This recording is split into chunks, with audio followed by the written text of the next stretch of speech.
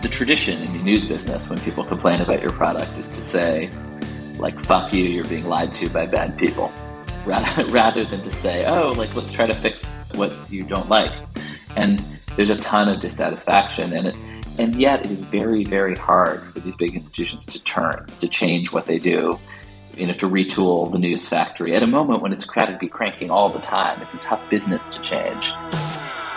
Welcome to Season 4 of Perpetual, where you'll get the hottest takes and insights on what's happening in the constantly shifting world of media and marketing. I'm Adam Ryan. Let's go. All right, welcome to another episode of Perpetual. I appreciate the guest today more than most people realize. Ben Smith, thanks for coming on the podcast.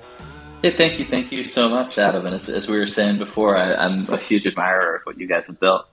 I appreciate that. I was talking to my co-founder and I was trying to come up with a list of brands that needed a little bit of a resurface, a rebrand, but doing it through product, not like through a creative agency, but like, how can we change this brand through product? And what you did at BuzzFeed is at the very top of that list. And now with Semafor, I can't wait to dive in and hear a little bit about what you're thinking about and how you're thinking about media going forward. Yeah, certainly those are two very different things, and it is very fun to start with a blank slate. I mean, it was incredibly fun to come to BuzzFeed and do quality news inside a business that was known for fun, silly things. But obviously, also that was this very complicated question of what we were, and it's nice to be able to start from scratch with something really pure.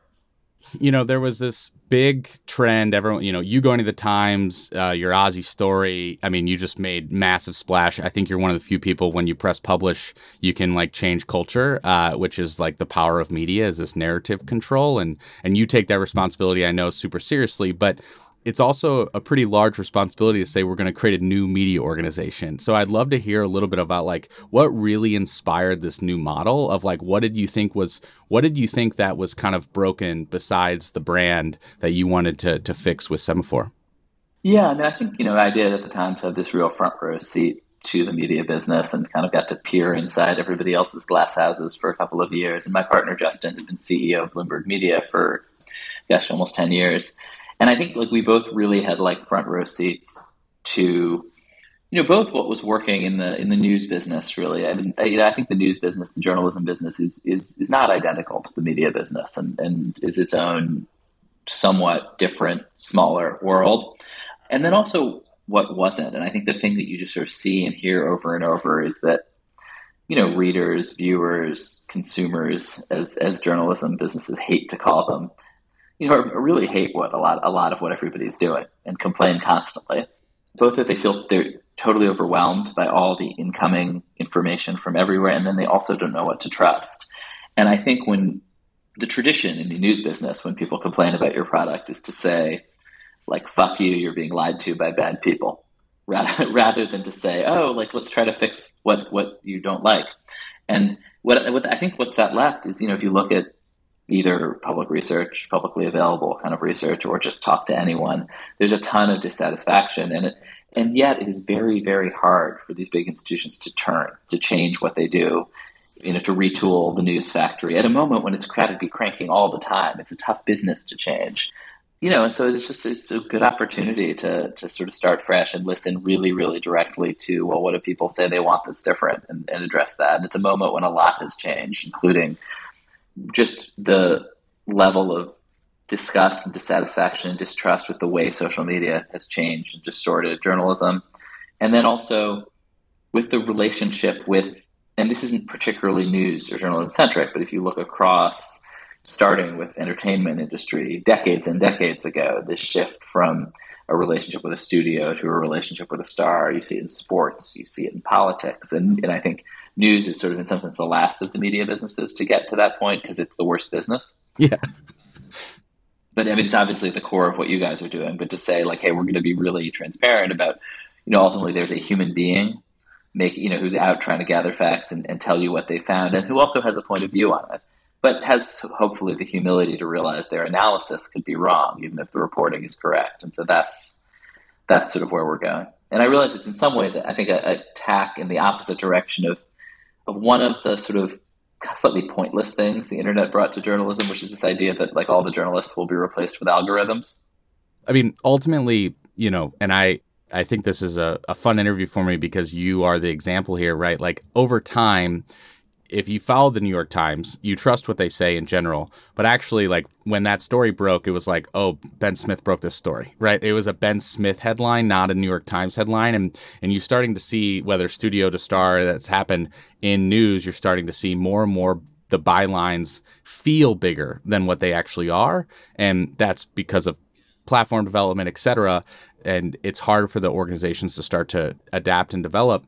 My kind of question with one of the fastest changing pieces, Substack, so many impacts of that platform development, whether not really want to discuss their success as a business, but the impact on other media companies, because it gave a new option that was a lower barrier.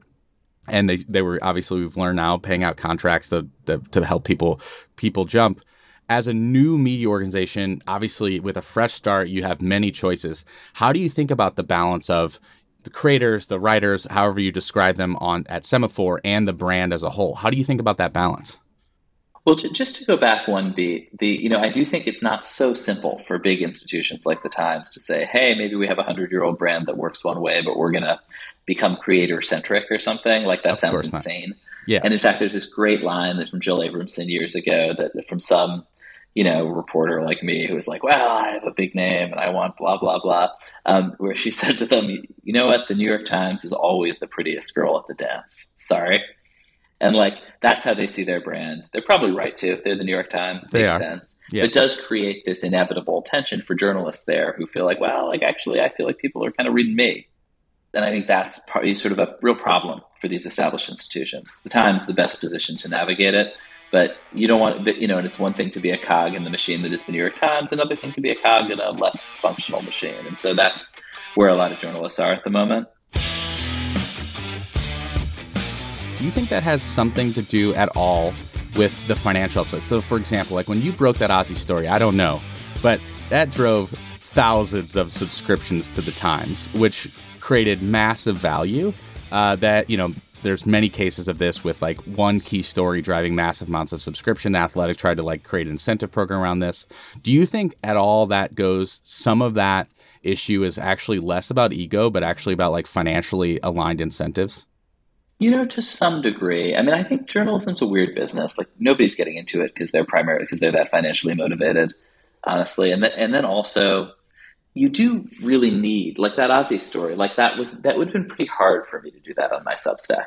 Yeah. Like they were making real legal threats, and the Times has a great legal department. The story had to be really buttoned down and well edited, and there were great editors there who were like really going over it with a fine tooth comb and making it sharper. So I think that's actually kind of a good example of a story where, and Substack, I was among the many people Substack came to and said like, hey, like take some money and come do it with us. And I think a lot of people did, and I think it makes sense for a lot of journalists. I think there's a certain slice of reporters. That's definitely how I came up, which is, people who like to break news and occasionally get into these very high stakes fights with powerful people or powerful institutions. Ozzy not necessarily being that, but maybe something from 2016, a different fight. Yeah, 2016. Or I read about Fox the other week. Yeah. I got a nasty legal letter the other day from a subject. Like, you need both on the front end and then after you publish the story, there's some infrastructure that you really need.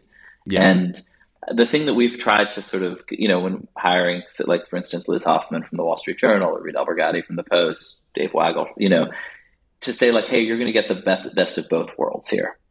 We can give you the professional upside and other kinds of upside of having it just clearly be your brand is as big as ours.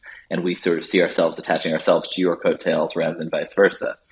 But at the same time, you're going to have great editors. You're going to have a newsroom. You're going to have legal support. You're going to have technical and design support that I think people really value. I think it's different for different people. I think if you're Matt Iglesias or Andrew Sullivan and you're primarily really kind of analyzing the news and you're a naturally really fluent writer, kind of makes sense just to be doing it on your own. Maybe the institution doesn't add as much value. But there are a lot of reporters, among other things, like I put myself in this category, who don't really see themselves as like writers per se and like want to have a good editor, but are pretty good at getting information, for instance. And those people are incredibly valuable, but they're valuable in the context of an institution that can really help them make the most of it.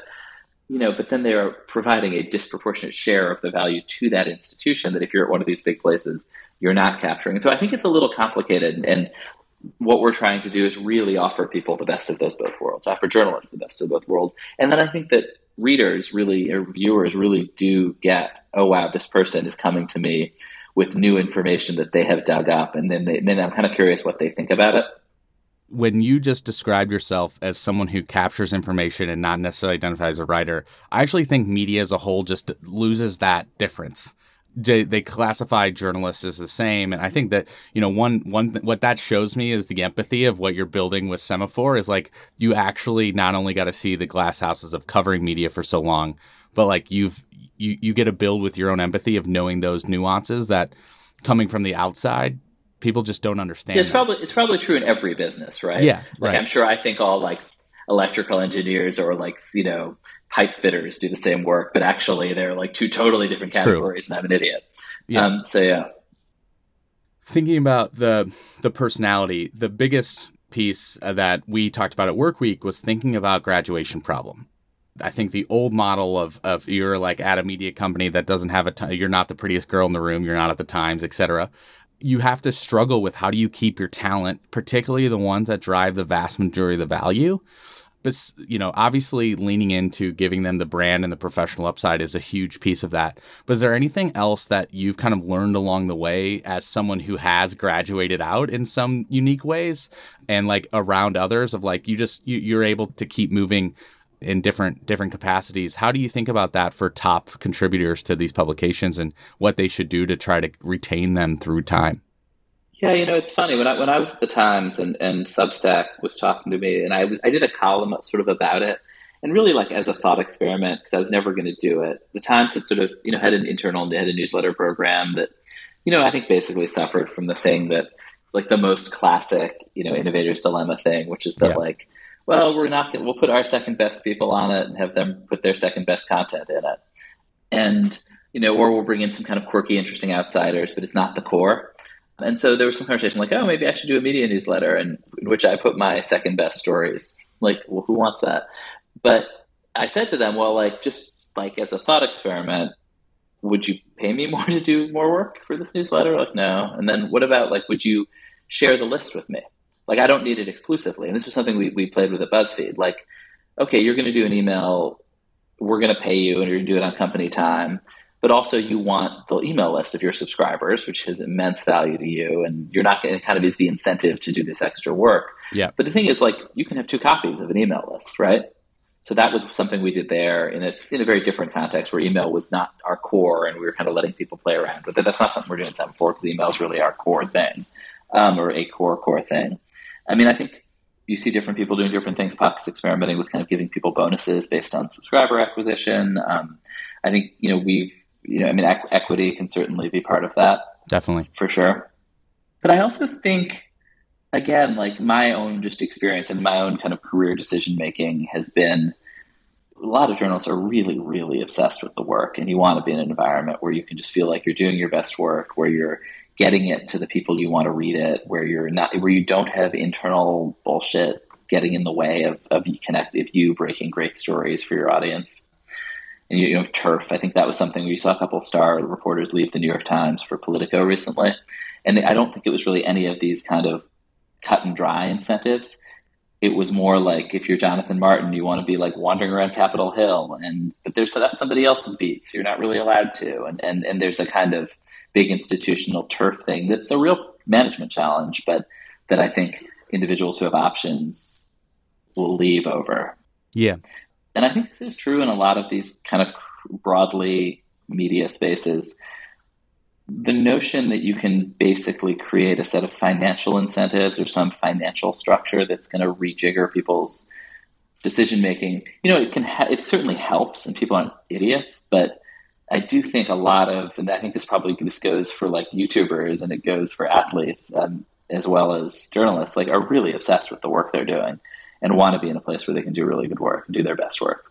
particularly the best ones, right? That's what I've realized. Yeah. Is like the ones that actually have the highest financial upside that you would be willing to pay them. They're like, I'm here because like I want the legal support, I want the design because like I want to be my best, and I can't necessarily do that on my own. I think that's also and they'll have a lot interesting. of professional options Right. to do books for to do, and they want to be at a place where if they want to do a book, their boss's point of view isn't basically, ugh, this is like a competition with us. Their boss's point of view is like, amazing.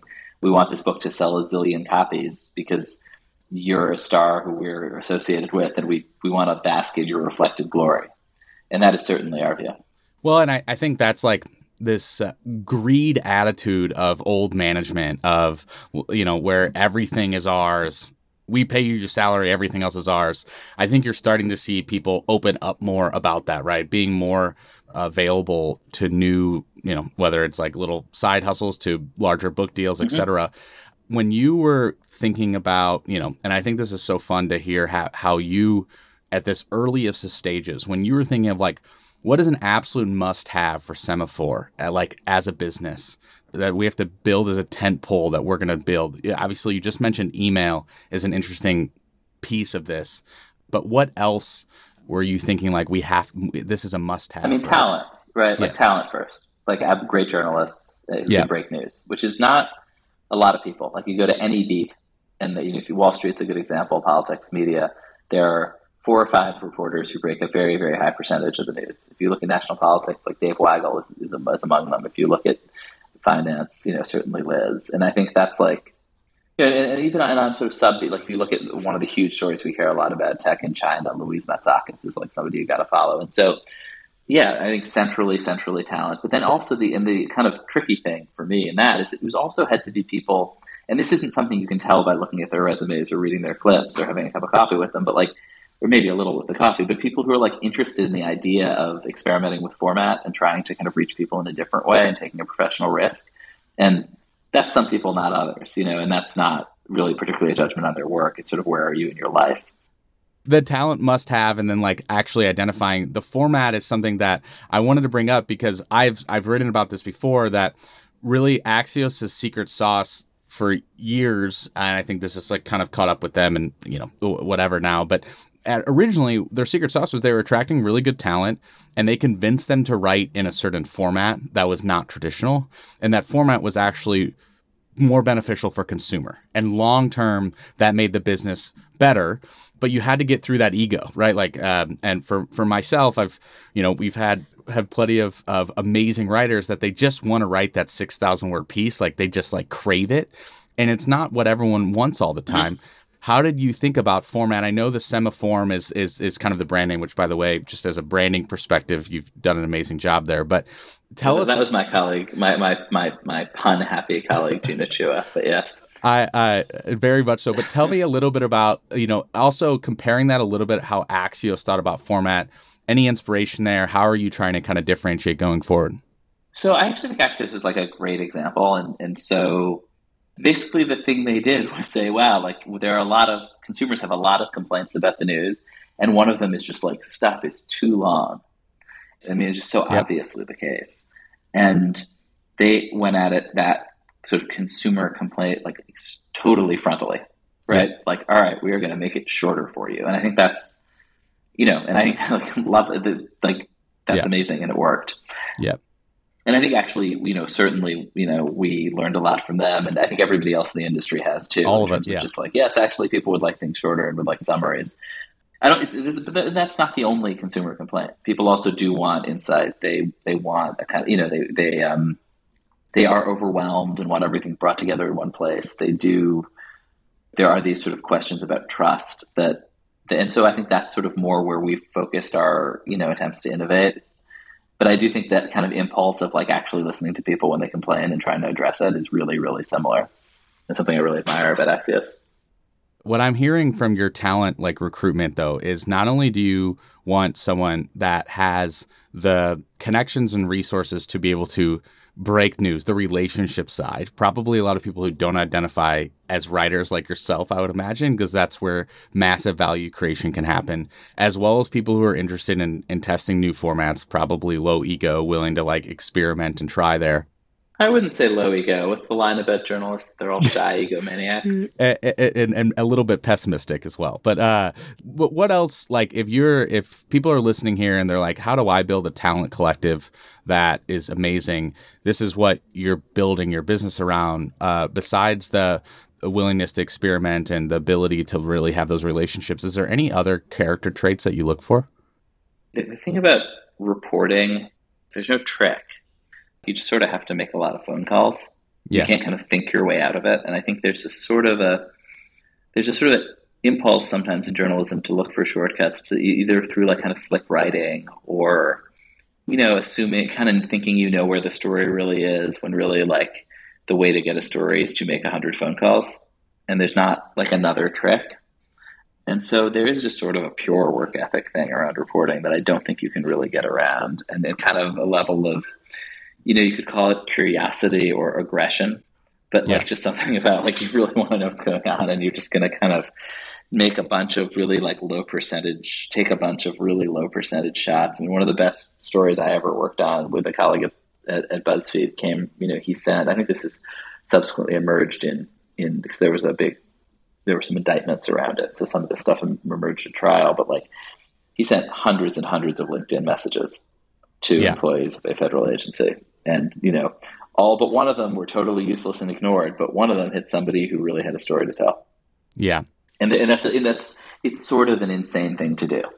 It feels a little like sales in terms of, I think there's like, cold calling and getting rejected a lot. One of the best reporters I know came up in the Church of Latter-day Saints, and was a missionary knocking on doors for like a whole year, speaking a language he had learned in Provo kind of imperfectly. And I think like did not make a lot of converts that year, but it like definitely made him a good journalist because you get really used to rejection. Yeah. Well, also, I think one of my takeaways of this call is the fearlessness and aggression you have of willing to go toe to toe with legal, willing to like knowing that if you're doing your job, that is actually part of the outcome, and be willing to take that on. That's probably a level, if you're someone listening to this wanting to really make an impact, I think that's a lesson learned here, that you can't be afraid of those outcomes that make you have to kind of be aggressive and go toe to toe. A couple of questions on the broader media industry as a whole. There was a pretty big trap that happened in 2016 around video. You covered this back then of the media industry. If you had to assume there was a trap happening at all now of media companies investing in something or chasing something, what do you think? There's something in 2022 that you think we should all avoid? I kind of totally disagree with this narrative around the pivot to video. Tell me about it. Like a lot of media companies took money from Facebook, did work that was hired a bunch of people to do work that made no sense, had no audience, and they weren't proud of. And then when Facebook took the money away, we're like mad about it. It didn't make any sense to me. And I think BuzzFeed, partly because, my colleagues, say Frank and Andrew and Ella on that team, like, really were thinking very hard about video. We took money from Facebook, did stuff that was interesting, started to build an audience. And when that money went away, we went over to Twitter and took what we'd learned and built a really successful product there. And I actually wound up feeling like, wow, Facebook subsidized a year of product development that we then did a great deal with Twitter and made a bunch of money and build a big audience on. And I don't really see why I was not mad at Facebook for that. Yeah. And I think it also created this idea in particularly kind of the journalism corner of the world that like video, like got to stay away from video. Nobody's watching videos, which is insane. Like obviously most consumption of media is now short video on TikTok and other platforms that are trying to clone TikTok. And, if you're in news, it's not the only place. And it's not, if you're just trying to communicate pure information, it's not a particularly useful medium, but it's great. It's an incredible medium for big chunks of news. And we're certainly very committed to it. And, trying to build a sustainable business around video and build an audience. But the notion that you sort of, that the doing video was a horrible mistake to me is ridiculous. With anything, leadership and decision making is where the details matter there. I think like your pivot to Twitter, if you hadn't done that, potentially you might have not been as happy, and a lot of people didn't take that time and year to develop product and learnings off of it, that's on them, not on Facebook, right? My piece with video, and maybe you can share a little bit about this, but It's an incredibly difficult product to build solid unit economics around at scale. I think like on a direct, you've been doing direct sales at Semafor. I found direct sales with video to be like pretty tough to scale and do comparatively. Programmatic, obviously on YouTube and others, it's not bad, but how do you think about monetization at all with video? Do you see it being part of a direct sales offering or more of a using the platforms to supplement that income and just build distribution? So we're now kind of operating at the edges of my confidence and understanding. I have to admit, Yeah. like I'm just curious. I'm not. But I don't. I think that you need to build it in as part of a direct sales operation. I think it's very hard to. I think news is too expensive to produce. Yeah. And like I thought, like I love BuzzFeed's video operation, and Tasty was such an incredible hit and amazing. And there was a whole series of videos that just like amazing stuff they produced out of there. You know, I mean, some of which was Nigerians try American snacks and like talk about it, and Americans try Nigerian snacks, and these sort of like. But the part of what was so amazing about that was that Zay, who created it, was able to build sort of a video operation. I think the budget per video was $300, and he knew you just had to stick to it because that's what the economics are on YouTube, and you can build around that. But once you start paying people to go out and report, those economics fall apart immediately. And we thought about like, are there ways to do very, very lightweight and expensive stuff? And certainly and we're still, we're doing it many, many multiples cheaper than what it costs to produce a minute of television. But it's still more expensive than, having one person film their hands making a cinnamon roll, mostly. And there's less interest in news than in cinnamon rolls. So I think like, man, that might have to be the tagline of this podcast. Sadly. So and the person who's running video, Joe Posner, created Explained Box, which is to me like right in that sweet spot of something that was fit YouTube's economics, in that it was, not that complicated and expensive to produce, but also really great journalism and engaging and interesting, and really connected both to the economics and really to the culture of the platform and what people actually want, not imagining what journalists want. So we've been doing some stuff I'm obsessed with in video called Witness, where we have we're using this Stable Diffusion AI platform to create these, with working with this great artist in Australia to create these really kind of haunting, interesting animations around stuff that you can't film, people's memories, for instance. I don't know, it's really interesting and feels very promising to me.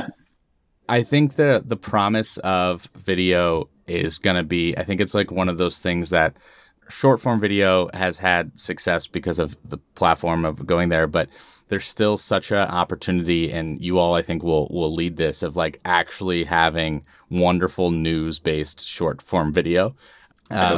With strategy. So I'll be watching. Last couple questions about you. You could tell if you've listened to this far, Ben has used name drop just about every great journalist covering various sectors. What I take from that is you consume probably more content than like 99% of people on earth, at least. Who are some of the most interesting people to follow right now, besides the folks at Semafor? What companies are you reading? Any authors, writers? What kind of content are you consuming as Ben Smith? I have to say, like, Twitter has basically rewired my brain over the last 15 years, and so a lot of what I consume pops off Twitter one way or the other. And so I think I read like pretty widely, but rarely go to homepages. I do think the Ep3 right now is doing just a fantastic job of all the kind of like publications, the sort of like legacy publications. Like when I was hiring, I got a really good sense of where are people eager to leave and where are people really happy and doing good work and proud of it and not eager to leave. And I was pretty struck by how hard it was to hire people from the Ep3, even though in some ways it shouldn't be that hard. They're running a great business as well. I mean, it's just like they're doing well. Also, you're learning there of you not going to a lot of homepages, I think, is also the signal of your own consumption of why we're probably seeing more around social and email. Well. For sure. I mean, I think obviously, I think what Matt Levine and Joe Wiesenthal are doing at Bloomberg is great and super interesting, and I love both of their stuff. I also think you're sort of seeing it. Something people were saying a few years ago, and they were saying it, I didn't really understand it, but that the reemergence of print is kind of a luxury product, because I do find that the print publications I subscribe to are all like beautiful, small distribution, matte quarterlies. Like there's one called Racket for tennis, if you're into tennis. There's a magazine called Fair about food. There's a Stranger's Guide, which is this beautiful travel magazine, but they're like, it's this sort of reemergence as print as this like totally different kind of product. Yes. It's supposed to stick around your house for a while and, lie on your coffee table. But I think people are doing, it's a small world, but I think people are doing really kind of wonderful, inspired work in that space. I actually love that you brought it up. I tweeted about that and said like, hey, should Workweek do like a very high-end magazine? I got a lot of hate and a lot of love. I actually think print has a possibility to capture your like most engaged fan bases, and having something sit on a coffee table is a hell of a marketing tool as well. And then last thing around the industry of companies, you know so much about the media industry. Everybody listening to this podcast essentially is media operators, executives, creators trying to get into the space. Who are a couple companies that not enough people are talking about that you think are interesting that we should go look at and follow? I think Jubilee is really, really interesting, and I don't hear people talking about them much. They kind of took it, they're LA-based, kind of youth-focused, I think mostly YouTube. Yep. I'm sure they're on other channels, company that does, it's sort of like really high wire cultural stuff that like BuzzFeed, that we would not have done at BuzzFeed, like Israelis explain to Palestinians, how they feel about the West Bank and vice versa. And they do it in a way that like I find really, I don't know, kind of inspiring, like that they are able to pull off these incredibly hot button, high wire things in this very kind of open-minded spirit and build a huge audience around it. I think they're really cool and interesting. And sort of often, and I never hear anybody over the age of like 17 talk about them, but I know my kids are into them, and I find them really interesting. It's funny, any conversation that doesn't center on and revolve around TikTok is sort of obviously missing a huge chunk of what's happening in media right now, and I think they're just both so massive, and then the political storm brewing around them is going to be so intense and interesting. I could talk to you of a different day about some predictions around that, but... And then there are platforms that I think people don't pay enough attention to. I think Discord, obviously, incredibly interesting and powerful as a platform. I think Ghost, the sort of email, which is just in some sense kind of a white label Substack, is just a great piece of tech. Yeah. That is going to you just kind of quietly swallow a big chunk of the email industry because it's so technically strong. I love all those choices. Ghost is like one of the few open source media tech platforms like basically that ever has existed. If you think about it, it's always been centralized. It's always so. I think it's a good call out. Well, Ben, thanks for coming on. I really appreciate it. I've been watching Semafor, rooting for you all. Excited to see how you continue to adapt and evolve with formats, with your talent and recruitment, the beats that you all cover, and I can't wait to potentially have you on again in the future. Yeah, it's really great to meet you first. Come visit New York sometime. I absolutely will. Thanks so much. Thanks for listening. If you want deep insight and hot takes on the world of media, make sure to subscribe on Apple, Spotify, Google, or wherever you listen. And if you enjoyed this episode, share with a friend. I'll see you next time.